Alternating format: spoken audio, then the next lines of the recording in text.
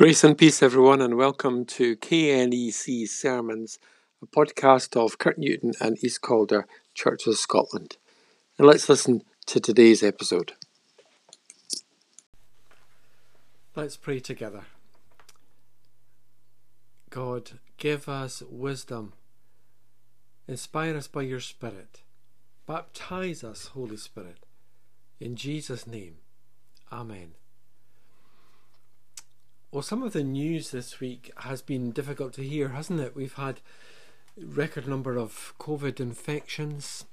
We've seen a president of the United States behaving really badly, inciting insurrection in his own country because he's such a bad loser.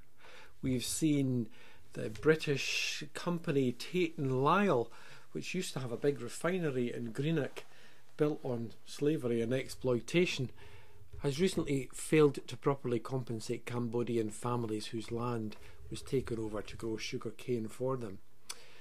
Well, this is bad news. There's no shortage of bad news about, isn't there? Where can we find strength to cope with such things and to stand against such things in this life? And in many ways we get angry. I don't know if you're probably like me, you get angry when you see people like Donald Trump behaving the way he does, because actually it resonates with part of myself that I don't like. I don't like the idea that I might be a bad loser and that I might behave badly in that sort of human way.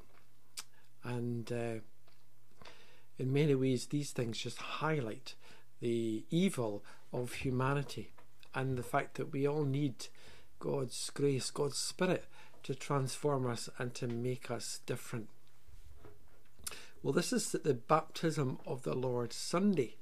It's strange, isn't it, that John the Baptist says of Jesus, I baptize with water, but that he, Jesus, would come and would baptize you with or in the Holy Spirit. And yet it's Jesus who submits himself to John, is baptized by him, and actually doesn't appear to have baptized anyone in his lifetime. What then could it mean that Jesus would baptize with the Holy Spirit? It's interesting too that John was out in the wilderness baptizing.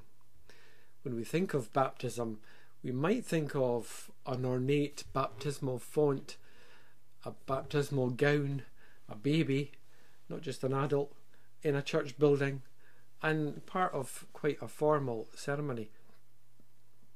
Not always, of course. I remember at least on a couple of occasions being involved in baptisms which happened in the sea, and they were very special, memorable occasions. I remember one time in St Andrews, just after the baptism had taken place, seeing this pod of dolphins appear and jump with joy, as if they were smiling, as if God was smiling at the event. It was a real special occasion.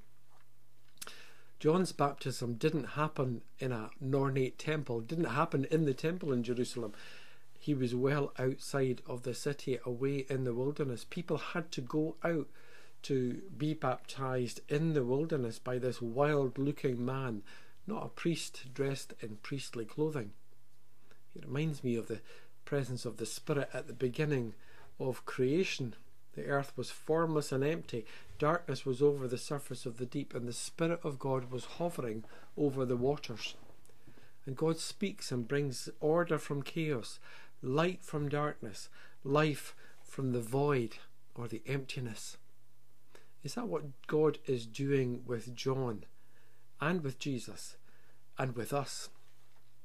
As Jesus, if you like, steps into the muddy waters of the Jordan River, is he stepping into the muddy waters of our lives to bring order from chaos, light from darkness, life from the emptiness?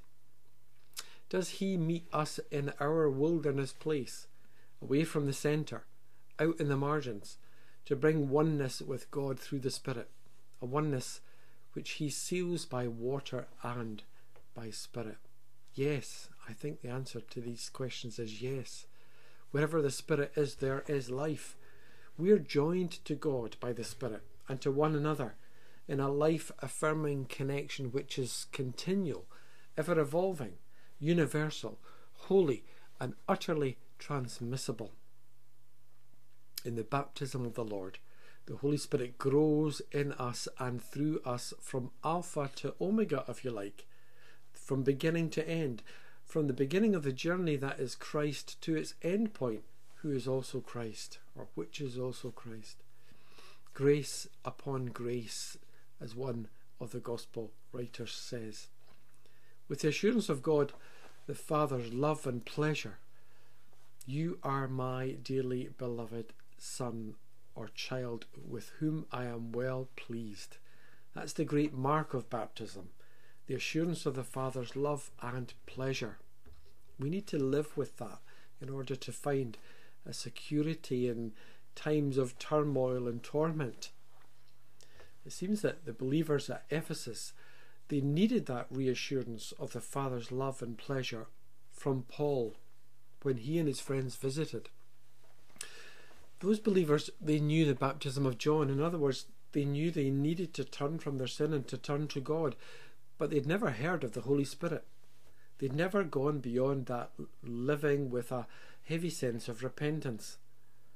I think they were missing out on the assurance of the Father's love and pleasure. And this might have actually taken place as much as 20 years after Pentecost. They were yet to experience the full freedom of the Spirit. For where the Spirit is, there is life and freedom. And so we see Paul in Acts being there to help. He's there to transmit the baptism of the Lord, the baptism of the Holy Spirit, to lay hands on them and to pass on the blessing to these others who were hungry to receive more. In short, Paul was now being Christ in the world to these Ephesian believers. He was God's love with skin on, in the same way Jesus was and is to us, and that we are to one another. Passing on the baptism of Christ and helping to transform more people's lives, bringing order from chaos, light from darkness, and life from their emptiness. When we are baptized in the Holy Spirit, we're given an amazing gift of life to pass on to others, which will give us the assurance of the Father's love and pleasure, and the assurance that our past is healed and forgiven, our present is full of grace, and our future is in the hands of a loving God. What peace and joy that brings to us in this often troubled world.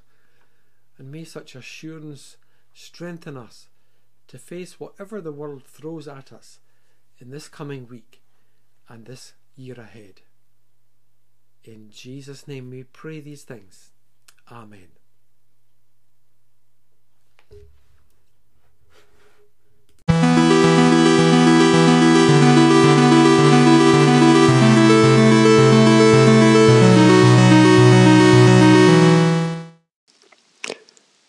Thanks for listening, everyone. You've been listening to KNEC Sermons. You can find more information on our website, www.knec4jesus.org.uk.